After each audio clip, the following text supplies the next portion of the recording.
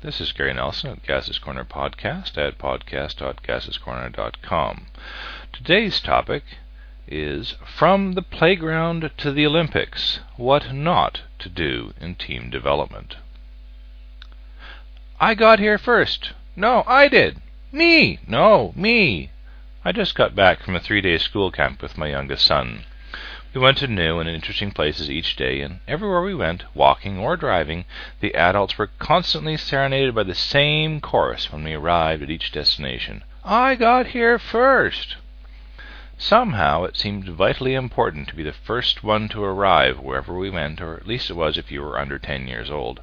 The playground is a useful place to hone skills and promote competition, but it is equally important to learn to work and compete together as a team. Often, when children compete in teams, you'll have individuals claiming they were the fastest in the team, and therefore they are the reason the team won. So, really, they won, and the rest of the team's efforts did not matter. Unfortunately, some people never outgrow this. They are in constant competition with everyone else, even though the others may not even know there's a race going on. They may not say it out loud, but they likely feel a small satisfaction in reaching the traffic light first, so they can be ready to launch off again first as soon as it turns green. Even as adults, some people within teams will promote their personal contributions to the detriment of the team. Just like back in the playground, they believe that they and themselves alone are the real reason the team succeeded. It is true that one person can make a difference. It is also true that one person can help to bring a team together or destroy it. Fortunately, most people do outgrow these playground behaviors and become great team players. There is hope.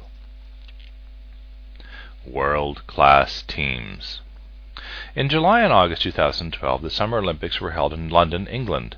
While there were many events that featured the best individual competitors in the world, there were also many team events. To me, the team events were the most challenging and very exciting to watch, as it required the whole team to work together flawlessly under pressure, under very specific deadlines, particularly in races where the 1/10 of a second can mean the difference between gold and watching someone else receive bronze. Very tight competition. One competition that demands very high levels of teamwork is rowing, requiring precise coordination of every stroke with your teammates to apply the maximum forward force at exactly the same time. If your timing is slightly off or the pressure is uneven, the boat will veer off in one direction and then another, causing drag and loss of forward momentum, and no medals. Overall, Great Britain placed first in rowing with 9 medals, 4 gold, 2 silver, and 3 bronze. In second place was New Zealand with 5 medals, 3 gold, and 2 bronze. In the men's double sculls, the New Zealand team's lead over the silver winners was significant. New Zealand won by 2 boat lengths, an exceptional show of teamwork and flawless execution. Every gold medal winning team performed to their utmost, an exhilarating mix of communication, trust, effort, and coordination. However, there was one thing that was quite noticeably lacking around every medal-winning team, gold, silver, and bronze alike. Nowhere did you hear, "I got here first." Where the team won, they all won together. The person in the front did not win more than the person in the back. Without every team member putting in their maximum coordinated effort for the common goal, they would have not achieved a world-class standing. Your project team. You may not be competing in the world stage or even going for Global Project of the Year, but it is just as important for your project team to work well together towards the common goal. True, you may have a number of shining stars in your project, the anchors that you can rely on to work a bit harder when needed, pull the long hours, and some that are exceptionally gifted or skilled. Certainly the Olympic teams were not filled with mediocre athletes. They were all of the highest caliber. What makes them and effective teams different from the playgrounds of our youth is the maturity and strength to put the good of the team first.